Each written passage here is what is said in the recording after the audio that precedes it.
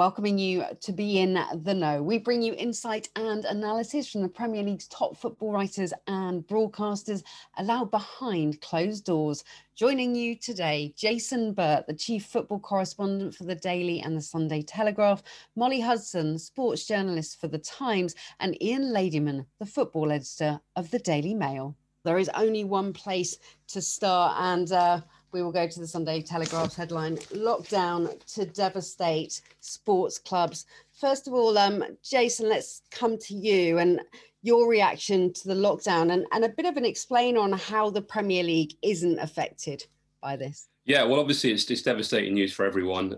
Sort of felt it was coming the last few days, but it's been interesting, the reaction towards sports and professional sport, elite sport in particular. I think if you look at the Premier League football, which is obviously what we cover by and large, the protocols in place are just so strict. They are so extensive that I think it's no surprise to me that the elite football will carry on. Obviously, financially, there's a big issue there in terms of making sure they get the money they want. But also, I think in terms of and I know people make a lot of things about this, about the national psyche and how people respond and confidence and sort of morale. I think it is important that things like football carry on. But there's no reason at all for the Premier League to stop right now. These protocols are incredibly strict. And I think it makes sense for them to continue during this period of time.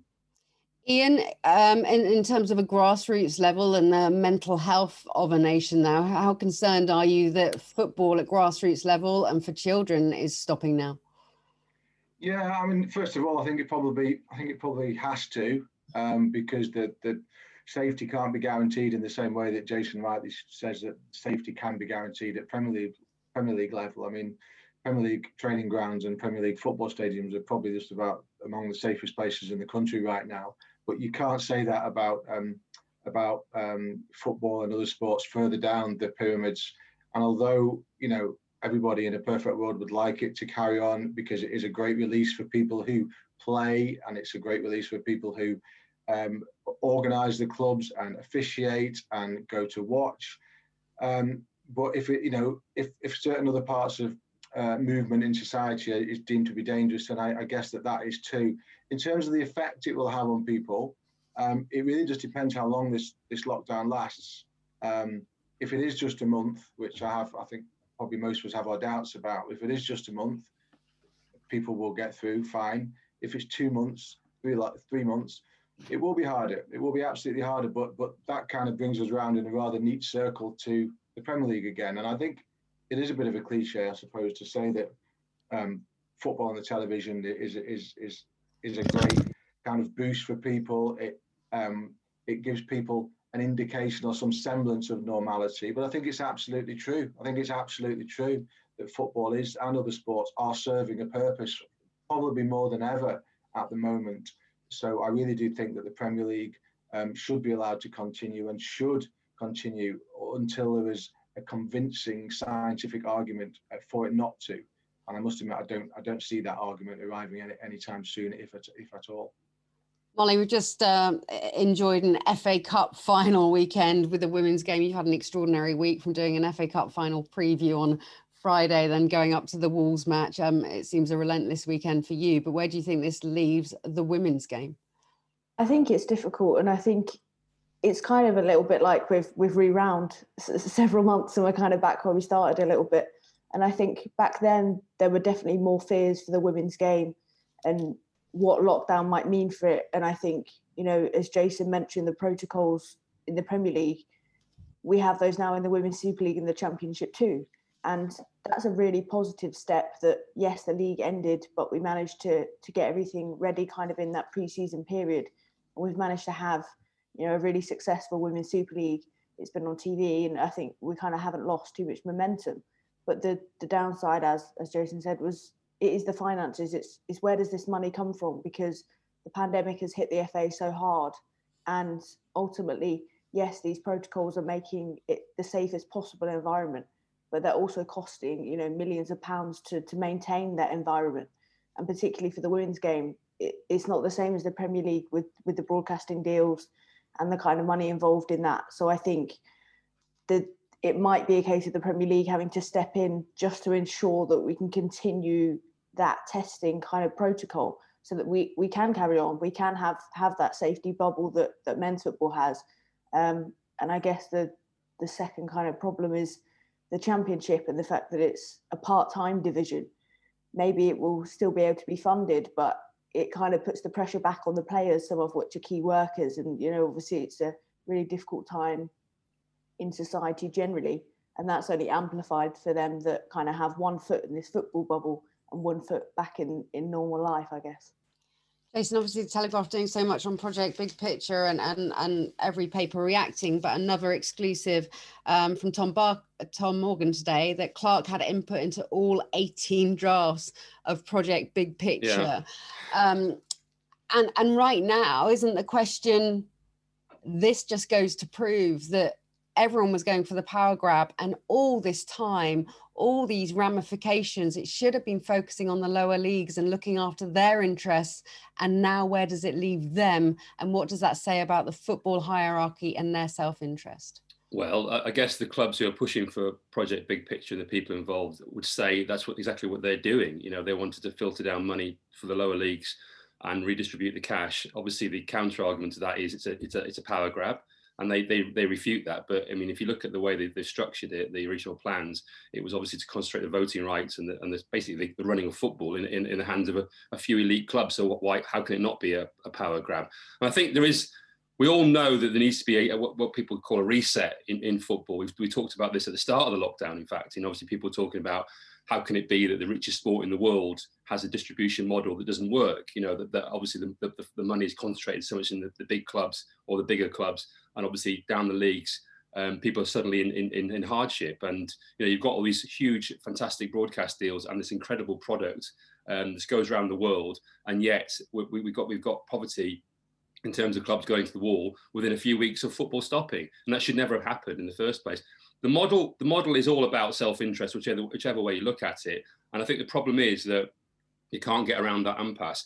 Greg Clark's involvement is fascinating because he obviously put out his statement saying he walked away from these talks, which obviously caused an awful lot of problems with some of the other people involved in them. And they've come back both guns blazing at him. And I think he's got a lot of questions to answer in terms of his actual involvement, but also how much did he structure this? How much did he input into this? Was he just listening to what they were saying, or was he actually driving part of it?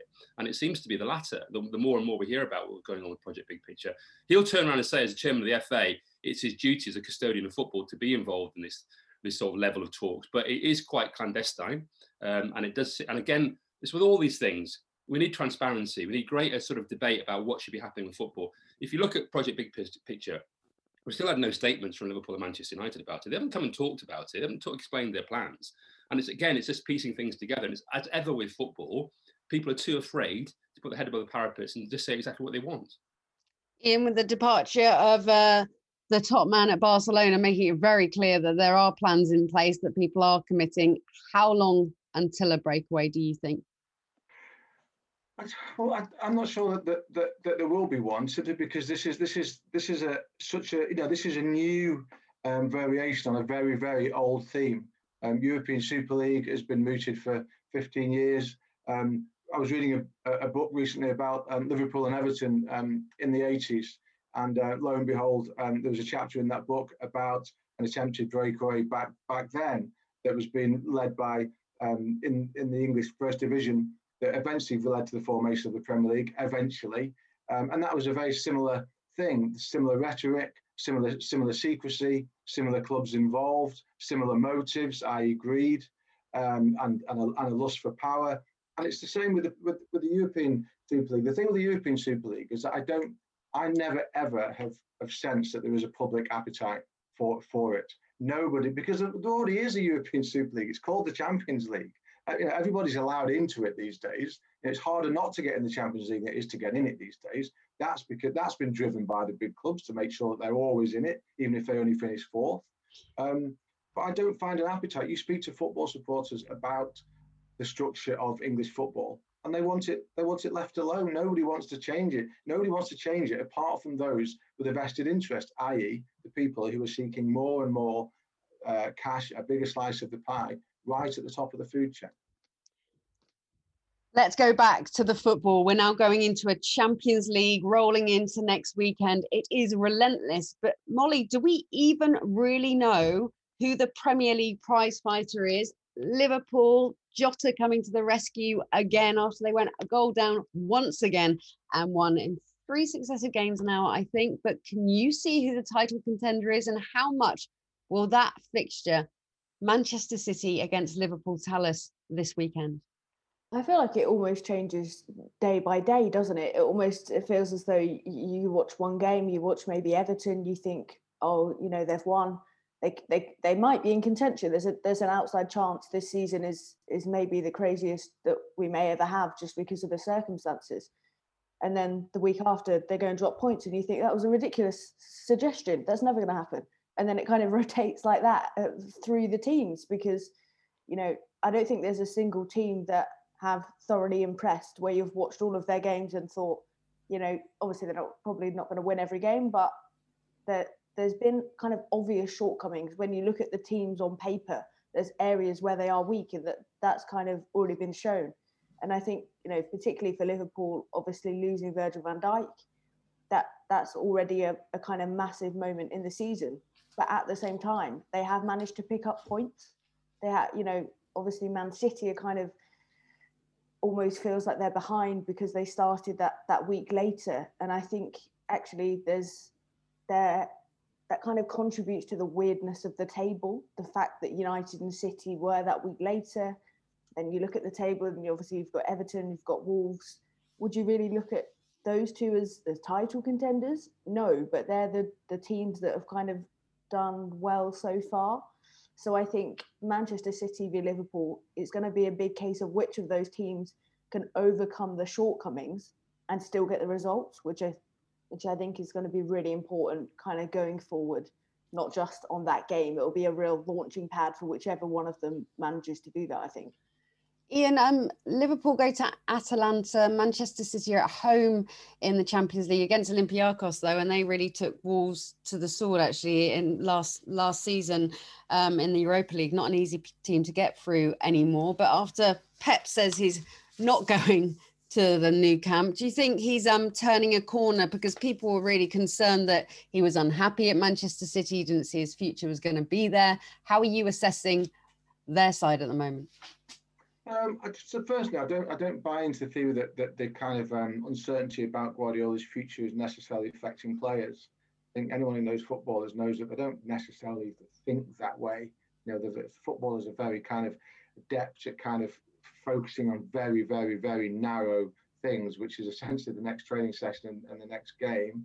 I think at the moment, generally, that football and the results are being skewed by the number of games, and especially the fact that the top teams are playing Saturday Champions League, Saturday, Sunday Champions League, week on week on. In terms of City and Liverpool, I wouldn't be surprised if Guardiola rested some players this week for the Champions League. He's had 2 good results already. I think he might think that he can get through the game in midweek with a slightly understrength side to save players for the weekend. Because if you look at the table, Liverpool, I know that Liverpool have played a game more, but they already have what you might call a decent lead on City already. And if they were to beat City at the weekend, then that lead becomes, off the top of my head, about 10 points, I think, which is a lot. I mean, that's a 10-point lead between the 2 biggest, best teams in the country is a lot. I think Guardiola will focus very much on the weekend game and just try and get through the Champions League fixture on the way. For Liverpool, it's slightly harder. I mean, they are. I watched the game yesterday against West Ham. Again, they ground it out. They were good at that last season, Liverpool. They didn't always play brilliantly last season. They ground it out. They're going to have to grind it out again, and they're showing that already, that they are going to have to find a way to win games, because at the moment they're nowhere near form that you'd expect them to be as champions. Jason, you've got to look to Everton as Manchester United as well. Manchester United have to go away to Istanbul on Wednesday, and then they've got a 12:30 kickoff against Everton. That's tough. It is, but look at their squad. And one thing that irritates me about Manchester United is this idea that they're not ready to challenge. And if you look at their squad, they have an incredibly strong squad. They have a deep squad. They've probably got just about the biggest squad in the Premier League. Midweek, they played Leipzig and they had Marcus Rashford and Bruno Fernandes on the bench. When they played Chelsea, they had, other big players on the bench. Pogba was on the bench. They've got a very strong squad. And I think sometimes, and I feel this especially with Manchester United and Arsenal, the two clubs who feel sorry for themselves quite a lot of the time, I think because they're not what they were. And I think sometimes they don't look at what they've got. And I think they often sort of act as if they are struggling when actually, if you look at the depth of their squads and who they've got available, they've got strong squads. In saying that, you're absolutely right. It is a difficult trip to go out to Istanbul. Obviously, very different in the circumstances right now. But I think they've got the squad to cope. And what I think what will happen this season, I think this is the unknown factor, is it will be the survival of the fittest. And I think the teams with depth in the squads will eventually come through. And that points towards the bigger sides, the sort of better resource sides. What you've seen quite a lot this season is teams have got bigger squads. They haven't sent so many players out on loan. So I think they're aware of the fact that there are going to be more injuries. So I think that sometimes the early pace setters will just get reeled in because of that. In saying that, there is an opportunity for two teams in particular, Wolves and Everton. You look at those two and think, well, they haven't got European football. So they're not in that cycle that the other teams are in of, playing weekend, midweek and having these sort of long trips. So they have the opportunity to actually get points, especially now, to try and get into that frame for the top four. But I think, I do get irritated by Manchester United quite a lot as a team, because I think they don't really realise that the resources available to them, what they've spent is incredible. The team they've got, I think we looked at it yesterday, their first choice back four cost £100 million more than Liverpool's, and you're thinking they almost like not plead poverty, but it's always another player they need or something else. I think they're in a stronger position than they let on, and they should be challenging. They absolutely should be challenging for the league title. Molly, you and Molyneux, do you think being out of European contention could actually see Nuno drive forward? And he was talking about the 5 sub rule, and there's going to be a big push for that now, isn't there, over the next weeks? Yeah, I think so. And I think with Wolves kind of going into that game, sort of wondering, will they be able to start? And it feels like when they're on form and when they're playing well, they're absolutely up there with kind of the best of the teams in the league. And we've seen that over the course of last season. They really did manage to challenge. And that was with that ridiculous schedule. The kind of length of their season was the worst of any. And I think actually it's interesting what Jason said there about the fact that maybe teams could be reeled in. And you wonder if there will be a kind of delayed hangover from that season, because we talk about the kind of weird preparation, the weird build-up that all the teams had. And Wolves would have struggled the most just for the sheer amount of games they played. And I know Nuno doesn't always want to rotate a huge amount. So I think it's an interesting one, because they did actually play very well against Crystal Palace and they looked really exciting. And I think, it is about that strength in depth.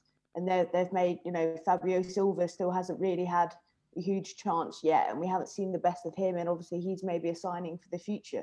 So they do have depth, but as Jason says, not to the kind of extent of a Manchester United or of an Arsenal. And ultimately that will probably catch up with them later in the season. Ian, reeling them in, but maybe leading the way. It's all happening on Merseyside with Ancelotti at Everton. He says that he would like to stay at Everton now for longer than he stayed at Real Madrid, longer than he's stayed at any of his clubs. He wants to base himself there. He's very happy there. How much could Merseyside now shape the narrative of football? Yeah, I think that's maybe slightly premature to say that Merseyside will be kind of, where it's at for the foreseeable future. I think there'll be, 2 clubs in Manchester and a few clubs in London who might have something to say about that. But that if Ancelotti's saying that, look, all managers say, no manager turns up at a club and says, I'm only staying for a season. So let's wait and see. But if you're an Everton fan, that is absolutely what you want to hear, because that is what they need. Because we all know that the turnover of managers at Everton, as it is at many clubs, has been far too rapid. Going back to the Martinez and Koeman and Silva, and and each time Everton thought they had the one. I think everyone thought that Ronald Koeman would do a great job. I think in different circumstances at a different time he would have done. Certainly thought that Marco Silva would do a good, a very good job. And now Ancelotti it does appear to be in the early stages of building something of merit to Everton. So he has to stay. He has to stay. They have to find a way to keep him happy, to make him stay, because his impact has been profound already. There's absolutely no doubt about that. Everton, for the first time in a long time, are capable not just of the occasional good performance, but of a consistency of a level. But he will know, and I think as they found out recently when they lost at Southampton, and to be fair, they probably should have lost at home to Liverpool as well. He will know that squad is still 3, 4, 5 players from being what it will have to be if it wants to be a top 4 challenger consistently. So it's great to see them up there. But, you know, just as it is great to see a club like Wolves, because the Premier League needs that. There's not a football writer in the country who wouldn't agree with that. The Premier League always needs freshening up. The one thing that I worried about at the end of the last 2 seasons was that we were just going to watch Liverpool and Manchester City for the next decade. And no one apart from Liverpool and Man City supporters wants that. Nobody wants that. So it'd be terrific for us all, terrific for football if Everton can get a bit of forward thrust from Carlo that endures. But I think he's probably probably two transfer windows at least away from assembling that squad. Which leads me into a question we were talking about before we came on air, Jason. I said that I thought Carlo Ancelotti at the start of the season, when he said for the signings he's been given, he would expect to be going to win the title. And I said, I think he needs to revise his expectations. So what I'm seeing of them, I'm excited by them. It's so uncertain at the moment. I have this inkling he could do it. And Jason, you just absolutely don't think that there's that depth of squad, do you? You just kicked out of the water. Yeah, I think it's premature. I think they had a very good window. They brought in some very good experienced players who've obviously hugely strengthened the team, and obviously James in particular has been a revelation. We didn't quite know what to expect from him. We know the talent he's got, but he's barely played, and he's come in and been absolutely fantastic. Obviously, he set the team up really well to get the best out of him, and we see how Dominic Calvert-Lewin has progressed and Michael Keane. So you look at that team and think, yeah, they absolutely are going in the right direction. Could well be a top 4 contender. I just think a title challenge will be a little bit premature. And I think it was a little bit of a reality check down at Southampton where they were quite well beaten. But from Carlo Ancelotti's point of view, he is used to challenging for titles. He's not going to turn around and say, actually, no, I just want to finish, top 8 or top 6 or something. And I think sometimes when you talk like that, you then lower the bar, and he's all about raising the bar because that's what he does. So, you don't want a man who's worked with Cristiano Ronaldo and Ibrahimovic to come in and say, well, actually, no, consolidation and maybe a Europa League place is quite good for us. You want him to say, no, I want to be challenging for the title. And obviously that in itself raises the ambition at the club and puts more pressure on the owner to sort of help him to reshape that team, because there's an awful lot of work to do with that squad. It's a very unbalanced squad. It's a squad where you've got a collection of players who've been bought by different people. You've got a director of football there, Marcel Brands. We don't quite know how much input he's having anymore. And you've got Ancelotti, who is a very adept manager, who the buys that have come in since he's been there, you can tell are his buys. They are all his buys. They are players that he wanted. I think Doucouré is probably the only one that predates it. But, he would have wanted Doucouré, but he wanted a bit more experience and a bit more know-how in that team. Alain, in particular, you see, that is a definite Carlo Ancelotti buy. So he's getting what he wants, and they're going in the right direction. I just feel that, I just think they'll be caught short in terms of if you get a couple more injuries, if James isn't quite able to sustain it, which he'll find very difficult to do over the course of the season, then their backup isn't as good. And I think that's probably where they will be caught out a little bit in the end, but they could well finish top 4. I think there is an absolute opportunity for lots of teams like them, like Wolves, like Leicester, to get in the top 4 this season. It will also be interesting to see whether Dominic Calvert-Lewin can continue to score at the rate that he has so far, because he's never done it before. What he's doing at the moment is it's in the nicest possible way, slightly out of character in terms of the way his career's gone so far. It's a huge ask for him to continue to score in the way that he has been, and they will need him to, because backup at centre forward isn't great. Talking about that, and let's look at one club, Liverpool, who suddenly got in Virgil van Dijk and it changed everything, and parallel that with Chelsea. Ian, do you think now they've got Mendy, now they've got Silva, and we know the forwards they've now found the key to let those forwards go forward with the strength and back to go and put on a big title charge? It's funny actually, because I think when they signed Silva, I thought, oh, he's too old. He's too old. He'll be too slow. That's a vanity sign that won't work. And then I'm watching them play Manchester United last weekend, and he makes that absolutely superb block from Cavani with about 10 minutes to go, which would have won Manchester United the game. And all of a sudden you think, oh, okay, and maybe might want to have a look at that assessment again. No, in answer to your question, no. I don't think Chelsea will challenge for the title. I think they're getting slowly to where they need to be. Frank Lampard takes a little bit of stick at times. I actually look at Chelsea and quite like the way that Frank's gone about his management in the year or so that he's been there. The nice thing about Lampard, as opposed to some previous Chelsea managers, is that you can actually kind of see what he's trying to do. You can kind of see the way that he wants to play. And Chelsea are finally kind of buying players for specific positions. And Frank tends to play players in the right positions, which, again, not all previous Chelsea managers have done. But what he needs to do, he needs to produce something tangible this season, obviously.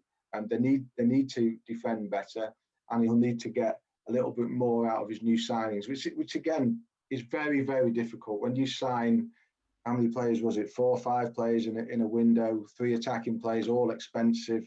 Very, very difficult to get them all kind of singing the same song early on, and he hasn't quite managed to do that yet. Molly, do you agree with that assessment on Chelsea? Yeah, I think in a weird kind of way, I think maybe the midweek games is almost helping Frank a little bit, because he has had all of those new players come in, and we know that arrivals into the Premier League, the only way you get them used to it is to play them. And I think they're, particularly in the Champions League, we've seen they kind of built that base of a clean sheet, the first 0-0 that Frank Lampard never got, which was just remarkable. It's almost helping them to get in that rhythm, to get the communication going, to kind of work out the best way to utilise particularly those attacking trio that they signed, because they're such good, exciting, positive names on paper. But we know that the Premier League isn't that easy. You don't just you don't play the game on paper. You know, it's how it clicks, it's how it works. And I think for them to get that confidence, it's then showing that they come back into the Premier League, and we see Ziyech is kind of improving and settling in now. And I think actually maybe we won't see the best of that trio and maybe the best of Chelsea until a little bit later in the season, when they have had that time to settle in. So, all to be seen in terms of the real title contenders. No one's quite certain yet. We're going to be looking at England, the internationals, and Project Big Picture in the second half. But first of all, before we go into the break, I want us to discuss your copy casualties. You are lucky enough to be behind closed doors. We only have the cameras now and your brilliant words, of course, to really give us that scene. So what's a moment, a copy casualty that you haven't managed to get into print that gives you a real insight of what's happening behind closed doors? Going to you first, Ian. Well, you've thrown me there, because I thought it was a copy casualty from my kind of career rather than the last couple of months. So I'm going to have to go slightly off piste here. I was thinking about this last night, and no football journalist is remotely interested in hearing another football journalist talk about a story that they could have got, because if he didn't get it, then he didn't get it. But anyway, this was one. It was the last World Cup, actually. I was at a game at St. Petersburg. I think it was a Brazil game, and it was halfway through the second half. And when, as Molly and Jason will know, and yourself will know, Carrie, that it's when you kind of, for your first edition kind of piece, for the first edition of the paper, is when you're really kind of revving up and starting to write and concentrate. And I got this text message, and I looked at my phone, and it was a text from someone who I wouldn't necessarily expected to have this kind of information. And this message just said, it was a very, very short message. It just said, Ronaldo to Juventus. And at that time, there had been some speculation that Cristiano might be on his way, but there was no mention of Juventus. I just looked at my phone and thought, well, I just don't see how that person could know something like that. So I just put the phone down. I thought, I think we'll just deal with that one tomorrow, and maybe speak to the office and maybe have a, kind of rally around the troops at the Mail and see if we can start making some calls and see if we can put some flesh on that one. And of course, it broke in the Italian newspapers the next morning. And the only thing that I was glad about was that I hadn't mentioned it to the office, because if I had mentioned it to the office, then they would have been saying to me, "Why the hell didn't you just write it then?" But it was one of those where the next morning you think, well, maybe could I have done that? Could I have done that differently? The answer is actually no. You couldn't have done it differently. You couldn't just throw something like that into print on the back of one text message from one person who and without knowing where it had come from. But it was bad timing, to say the least. The benefit of hindsight is an evil thing. Jason? Well, what I quite liked, one of the few things that's been good about behind closed doors games is actually hearing what goes on the touchline quite a lot. That and being a little part next to the stadium, of course. But obviously, we do hear the managers in action, and it's interesting that some are much more vocal than others. Mikel Arteta, he just seems to be on Alexander Lacazette's case the whole time. It's always Laka. He's always talking to him the whole time. He clearly doesn't like the way he doesn't work hard enough for him. But I was quite taken by something earlier this season when Jurgen Klopp, Liverpool were playing Chelsea, and Christensen got sent off, and a few of the people on the bench at Chelsea started clapping and applauding.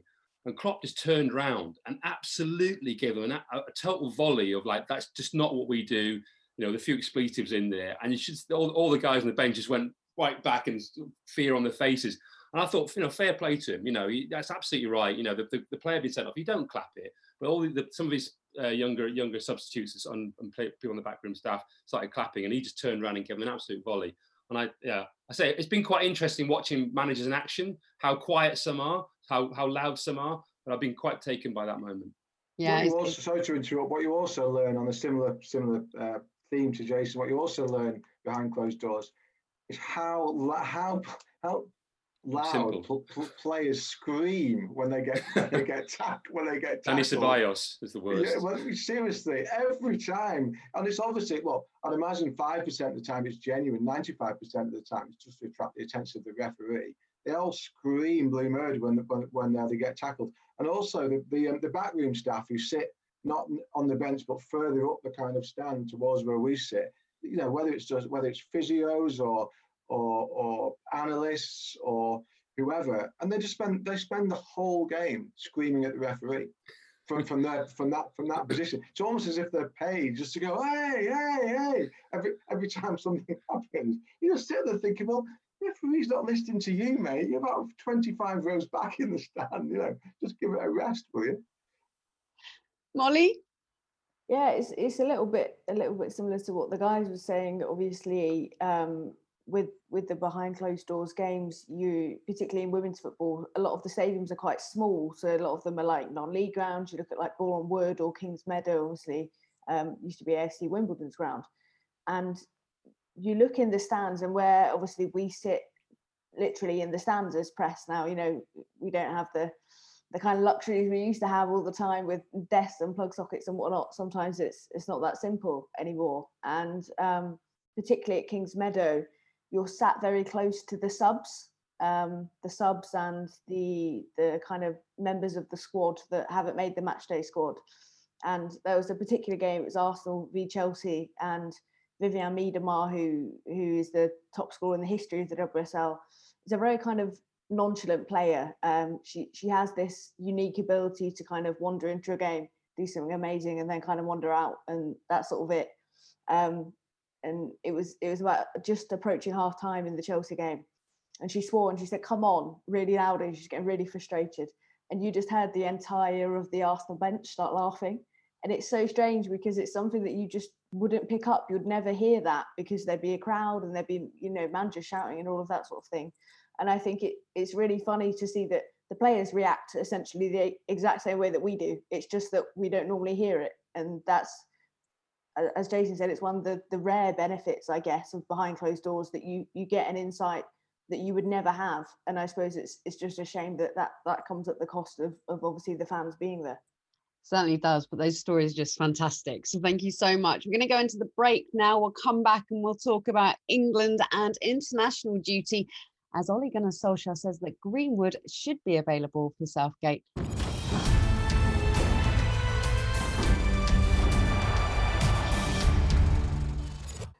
Welcome back to Be in the Know. Yes, it is all happening this week. Champions League, Premier League, and Gareth Southgate will announce his squad for the internationals.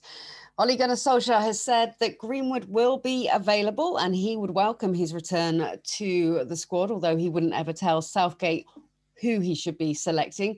Ian, does Southgate need him now? Yes. Well, does he need him? You need your best players, and Mason Greenwood is a very, very good young footballer, a generational talent, as people keep describing him as. And for once, I think it's probably appropriate. I haven't seen many young footballers, especially in his position, look so at home and so confident and so naturally gifted when it comes to scoring goals as Mason Greenwood has looked. So I think he will be back in the squad. Gareth was right to leave him out last time after what happened in Iceland. Absolutely right to leave him out. And I think he would be absolutely right to bring him back. He's had an interesting few weeks, Mason, because there was obviously stories written about timekeeping issues.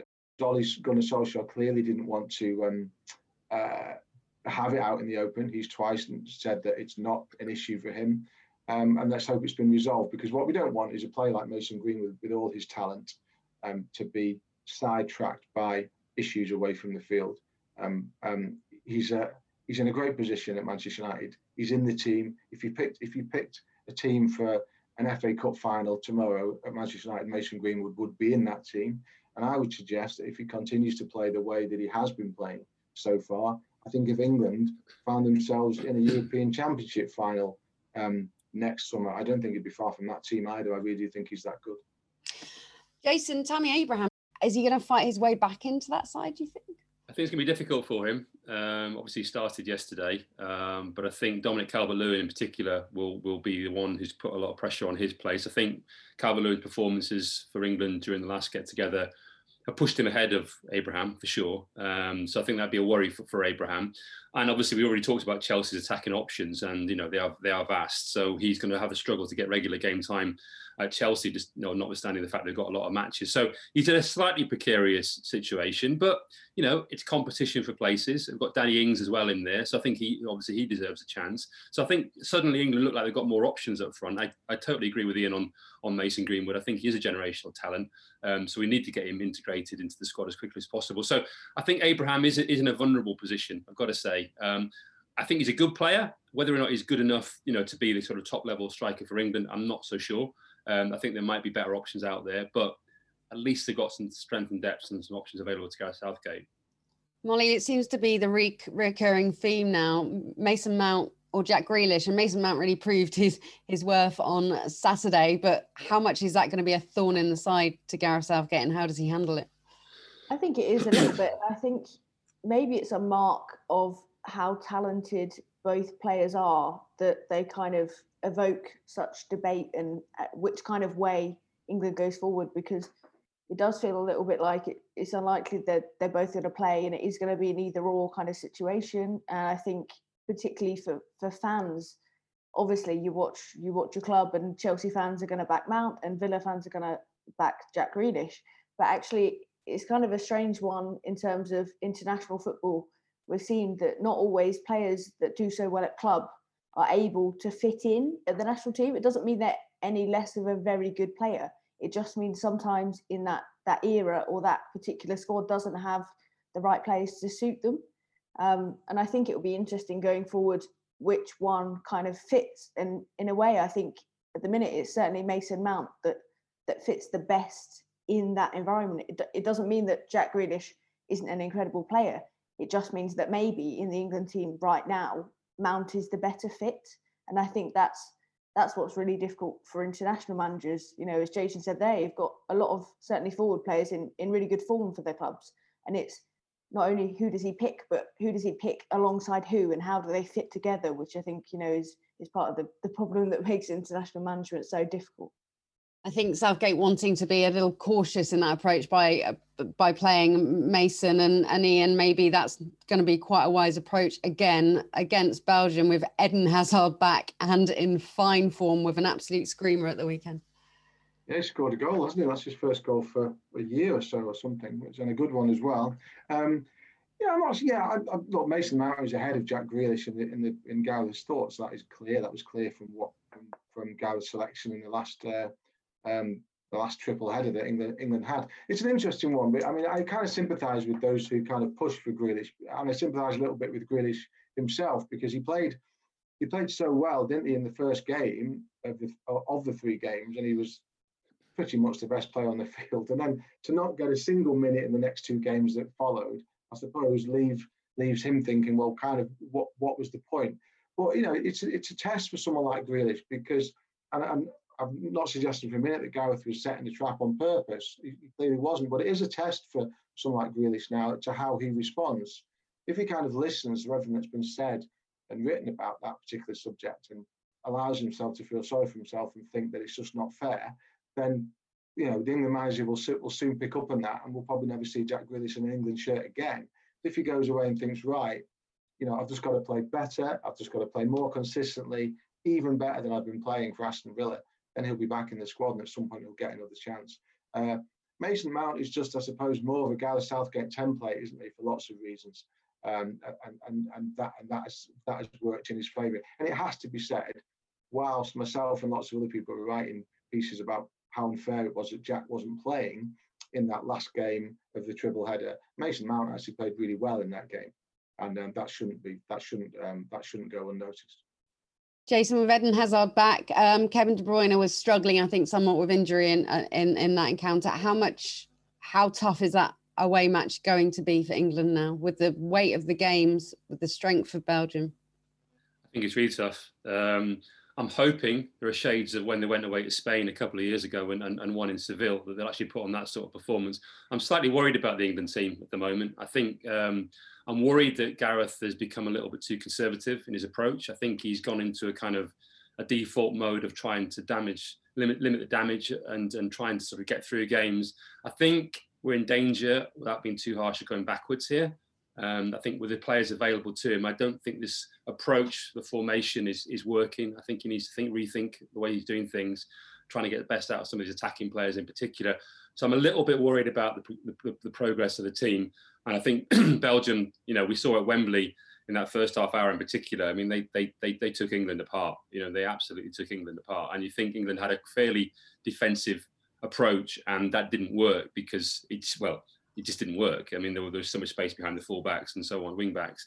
So I'm a bit worried about it, I've got to say. I think that England have got to reorganise themselves and think what's best for them going forward. I think, without being too harsh, he's lost his nerve a little bit, Southgate. And I think he needs to rethink about the team and the approach and the formation and the progress that's been made, and not be too worried about, it sounds really weird saying this, but not be too worried about the results right now, and just think about the progress of the team rather than the results. Is he not just managing, considering the weight of the games with the players? Do you think it's a conservative approach to get through this? I understand that in terms of rotation and the size of the squad he picked and the players available. It was perverse not to play Grealish against Belgium at some stage when Denmark, when you're down to 10 men, and he's a player who can hold on to the ball, and he would gain you yards at the pitch. I do understand what you're saying, but I think the change of formation, I just don't agree with at all. I just don't think it's what's best for England going forward. I think it is too negative. They haven't quite got the players to work that formation. I know the concerns about it, and it's about getting control of the midfield. But actually, I think he needs to be bolder again. And he's got it in him, Gareth Southgate, and I think he needs to return to that. Ian, I'm going to come to you. A special report by Ian Herbert, and a very sad weekend for football, losing Nobby Stiles, but there have to be bigger questions, don't they? He says, will football act before we lose all our 1966 heroes? An FA report saying there's a 5-fold increase in Alzheimer's from football, certainly of that generation as well, from heading the ball. And the PFA means testing Nobby to give him support, him having to sell his World Cup medals. Are the PFA, are the FA doing enough for the 66 heroes, for that generation of footballers? I mean, it's a story that's been around. It's an issue that's been around, hasn't it, for a number of years now. Jeff Astl's family have been at the forefront of that particular one. When you specifically talk about something like heading a football, I mean, it's something that goes beyond kind of professional sport. And if you're going to change something like that, it has to go all the way down to kind of grassroots level. It has to come down to kind of whether it's safe for kids to head the ball before you even get to kind of the professional game. It's a fundamental change in in the way that the game is played. It's such an enormous subject. And I know that I think generally speaking, there has been an acceptance within the game for a long time that that players from that era have not been sufficiently looked after subsequently. And I'm afraid that it takes something like Nobby's passing to bring it into to the forefront of the game again. On a kind of slightly more positive, lighter note of talking about Nobby, I don't know how many people have actually watched footage of the full game of the '66 World Cup final. It's actually very, very difficult to get a copy of that. I managed to get one a couple of years ago and to watch the game. It's a fascinating view, and you really must watch it. And just because how different the game was then to how it is now. And one of the things that comes out of that game is what a good night, what a good day Nobby Stiles had in that performance. People talk about Gordon Banks, people talk about Jeff Hurst, and the two best players on the pitch in the 1966 World Cup final, Alan Ball and Nobby Stiles, by a mile. And anyone who hasn't watched that game, I really suggest that you do, because it's fascinating. Jason, the PFA, you've done a lot of stories. They say they are bringing in change. We are waiting for a regime change. How long do we have to wait? And how many players is it affecting while we wait? So it will be July to August, September, October, 4 months this week that they had their report submitted to the PFA and to the governance of the organisation, how it runs. They were committed to carrying out the recommendations of the report. We've not seen those published. We've not seen the report published. We're still hanging on. It's the AGM later in November, for Gordon Taylor, who's supposed to be stepping down as the chief executive, and it goes on and on and on and on, and they're dragging their heels, and everything they've done as an organisation for decades is dragging their heels. And we've seen this with the Alzheimer's and dementia. There has been a refusal to accept responsibility. There's a refusal to help their members. It's the union. A union protects its members, and this is what it should be doing. It should be looking out for its members. And I think everyone is so scared of liability, of costs, that they just hide behind this time and time again. The PFA will argue against that and say they've done everything they can, and they're obviously doing the research now and funding it and so on and so forth. But it's taken such a long time as ever with the PFA to reach this point. It is a very old-fashioned, very outmoded organisation that needs a complete and utter overhaul and revamp. There's a Charities Commission report coming out as well into their organisation, how they run themselves. I expect that to be very damning in the way the PFA is run. There are some very good people at the PFA. There's some very good people on the management committee. I think the chairman, Ben Purkis, is very well-meaning. And I think these guys need to be at the forefront of a change of that organisation, because it's a crying shame. Again, we talk about, start of the show, we talked about money in football. The PFA is awash with money. It's awash with money. It should be able to help its members much more than it does. And we've seen that through the lockdown as well. They didn't do enough to help footballers during lockdown, especially those who are struggling in the lower leagues. And this in particular has been the absolute scandal of the PFA, to my mind, the way they've dealt with dementia. Ian, do you think there will be change at the PFA? I think it'll be. There'll have to be, and it'll be, and it's shameful that it'll be media driven, which it has been. Because if it wasn't for the work that's been done by people in this industry to talk about it and expose it and highlight it and not let it go away and keep coming back at it and do it again, then I think that the PFA would just have continued to rumble along in the same antiquated way that it has done for years. But I think that because of the pressure that is being applied to it from outside the game and now from within other sides of the game and former players and current players, it will have to ultimately. Whether those reforms will go far enough is another matter entirely. But it will have to change the way it is run. It will have to change the way that it distributes that huge pot of money that Jason rightly refers to. It will have to change. It will have to modernise, because otherwise it will continue to look embarrassing. It will continue to look almost negligent in terms of its members if it does not. Molly, another organisation that had been criticised for being out of date, outmoded, the Football Association, they announced their diversity leadership code this week. We spoke to Sammy Mockbell last week about how they were going to change and increase hires for Black, Asian and mixed heritage coaches, but also let's talk this week about how they are increasing or insisting on increasing changes in the women's game.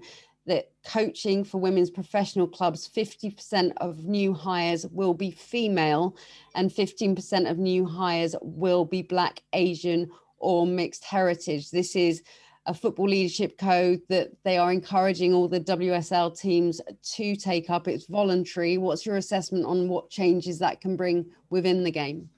I think it's needed, because what I think you look at, and it's something that I was actually reflecting on, you know, obviously it was Black History Month last month. And when I was growing up, I looked at players like Eni Aluko, Rachel Yankee, Alex Scott, and they were the players that inspired me to want to watch the women's game and be enthralled in it, because they were the very best of English football. And what we haven't seen since then is a real crossover in BAME players into the game. We've seen amazing players, incredible players like Nikita Paris and Demi Stokes that have come through and have done really well, but they're not enough. They're almost the outlier. And I think that's something that the FA have actually realised. They've realised that particularly in the women's game, there isn't that scouting network that you see in men's football, that probably it's one of the things they do well in terms of the actual players coming into the game. There's a good pathway there. And that's something that women's football hasn't really had. It's still building that structure. And I think this is an important part of that in terms of coaching. It's just the whole environment. We were speaking to Jonathan Morgan, who is the Leicester City manager, and they've just turned professional. And he was saying that for, I think, 4 out of 5 of his seasons, he was the only Black manager in the division. And I think that's something that it has been lacking, and I think the FA have acknowledged it. They're working on it. They've also recently introduced the new women's and girls strategy, and that really highlighted finding Black players, female players that have an A licence. And yes, it's a small number, but I think that the FA had gone back and found them. And Baroness Sue Campbell was saying that they wasn't in the professional women's game. And the question is, why not? Why haven't you made it a more attractive prospect? And that's something that they're trying to kind of change now and make sure that those players are involved, because, you know, I guess you take Eni Aluko and she is involved. She's now the sporting director of Aston Villa. So that's a positive step that players like that, former players, are around the game. And I think we need to see more of that, and certainly more diversity, not just on the touchline, but on the pitch as well. Jason, you're at the Women's World Cup. If we look where we've come through, it's been quite a roller coaster, hasn't it? Bringing a conclusion to the WSL during lockdown. I know Molly wrote about it, and we were all talking about whether that could be a good or a bad thing. Now we're seeing an influx of star names into the WSL, but is this all a false dawn? Where do you think the women's game is right now? I mean, I quite like the influx of the star names. I understand it's a little bit commercial and gimmicky, and perhaps, you know, some of the players haven't played as much as you'd have wanted them to, but actually I just think it raises the profile of the game. It gives it extra stature. I think generally it's still heading in the right direction, and I think we just got to keep backing it. And I think there's a big, I think the men's teams, the men's clubs, they need to do more. They need to continue to do more. We see, for example, with Liverpool, you know, they've built their new training ground, and don't think the women are going to be there, are they, in their new facility? And that's wrong. Why aren't they all in the same facility? You know, they should be sharing it. Now, obviously, Liverpool turn around and say there are facilities for the women's game, but I don't think that's right. It's not the right look.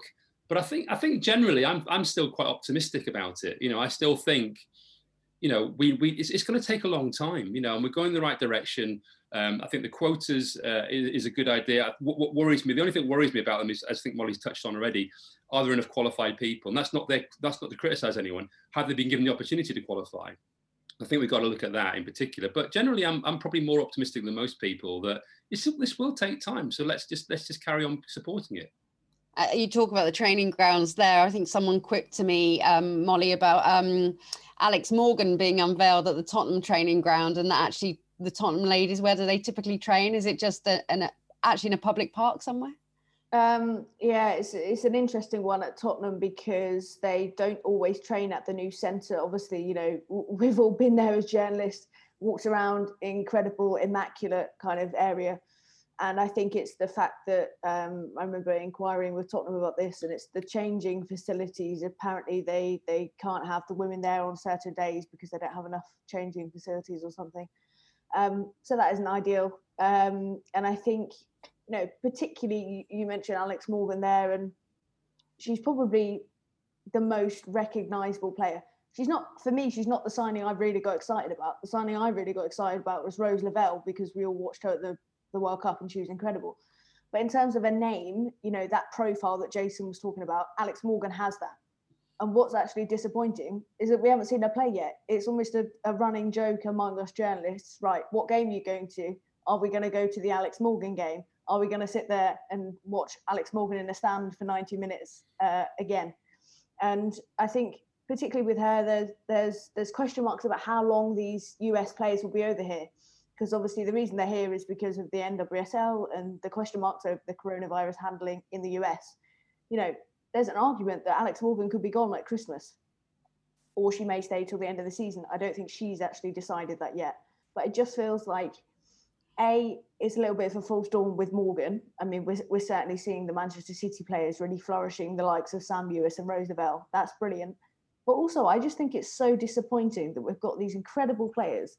We've got the rising profile of the game, fat players here that like literally best in the world. It's like having Messi and Ronaldo in the Premier League and no one can go see them. And I think that's what's so disappointing for the women's game. It's building up this momentum.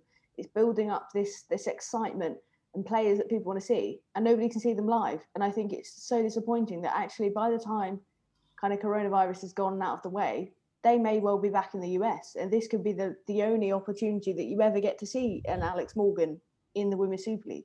And I think that's just frustrating. Why would the game not be able to attract someone else next season, the season after? If they've done it now, why would they not be able to continue to do that? Because that, you would imagine, is what it needs to kind of maintain the kind of profile that things like the Women's World Cup gave it.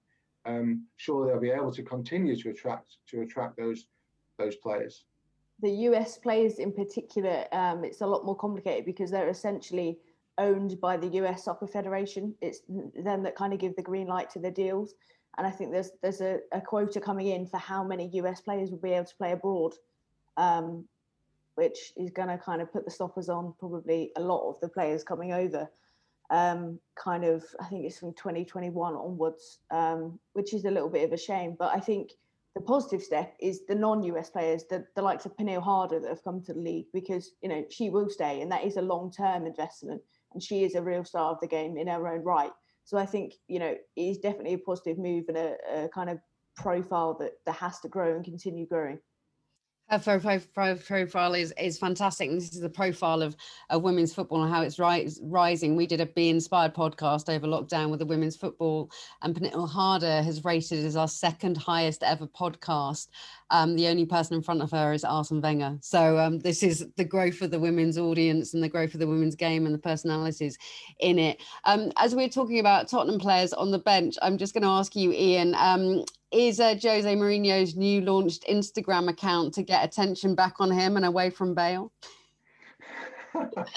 Well, Jose's never been shy of bringing attention on himself, has he? I have absolutely no idea what he thinks he's gaining from that. But I think as Jose's career kind of progresses, you do continue to see slightly different sides to him, don't you? And we've certainly seen a few different sides from at Tottenham. The Bale situation, I think, is simple. There's absolutely no way that if Gareth Bale is properly 100% match fit and finds the form that we know he's capable of, then he'll be in that top Tottenham team. Whether the same goes for Dele Alli or not, I think is a completely different subject. And I think that was, for not in a good way, was a hugely telling evening for Dele with Tottenham in the Europa League the other night, because I think he was almost set up, excuse me, if not deliberately, he was almost set up to fail in that game by Mourinho, and sadly he did fail that test, and it'll be it seems an awful long way back now for Dele Alli at Tottenham. I have to say, I don't think we need to worry about Gareth Bale at all. I do think we need to worry about Dele Alli. And Jason, do you think this turn to Instagram now, he hasn't got the behind the scenes documentary? Is it another way to communicate with his players? What's he doing? What is he doing? Well, I think he set the account up when he was at Man United, actually. I think to remember when he joined Man United, he did some Instagram posts, and then obviously it kind of all died down a bit. But yeah, I mean, Ian's right. Obviously with Jose, it's all about him. Let's be honest. He wants to make sure there's enough attention on him, and also, without being too harsh again, doesn't want to take any of the blame, does he? Let's be. He wants to put it out there. The fans know who's to blame, and it's not him. So yeah, I think we'll probably see more of it. Thank you so much for joining us today. Before we go, I want you to tell me who is your unsung hero. Who's a player that hasn't been generating the headline, that's been left on the cutting room copy floor but you really want to have your moment to rave about them so far this season? To you first, Molly.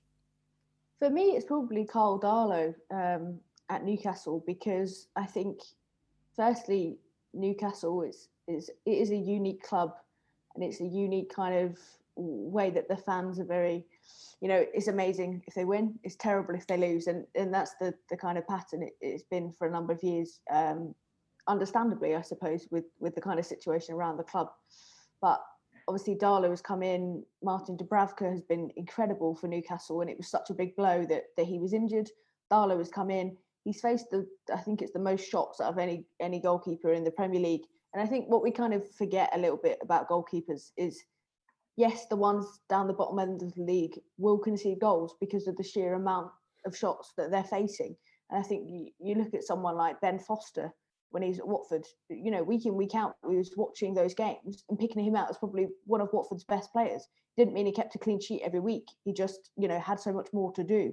And I think that's kind of an example of Carl Darlow at Newcastle. Was you think about that late point they picked up against Tottenham, that game would have been so far out of sight if he hadn't have kept them in it until that point. But it's, when you get a late equaliser, it's not the goalkeeper that gets the credit, is it? Ian?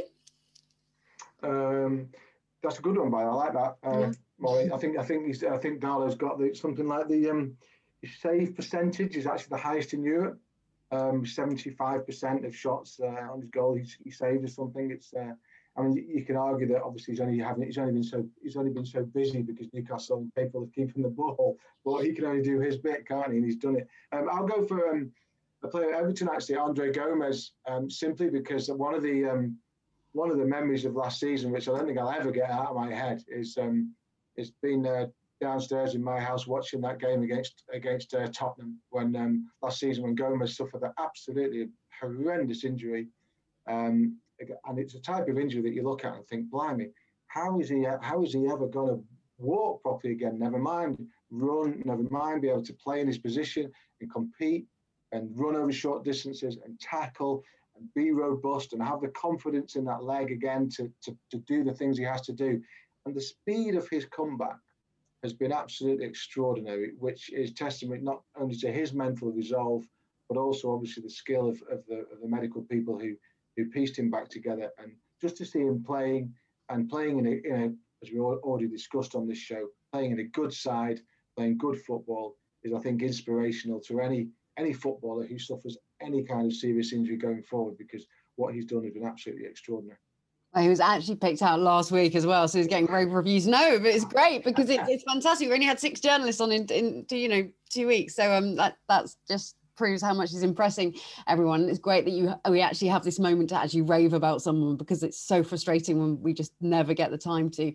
Jason, for you. Mine's Jack Harrison from Leeds United.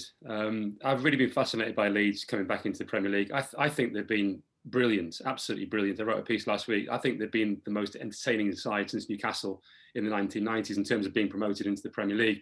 And everyone's talking about Patrick Bamford and Calvin Phillips, but I think Harrison has been superb for them. And I think he probably deserves an England call-up very, very soon.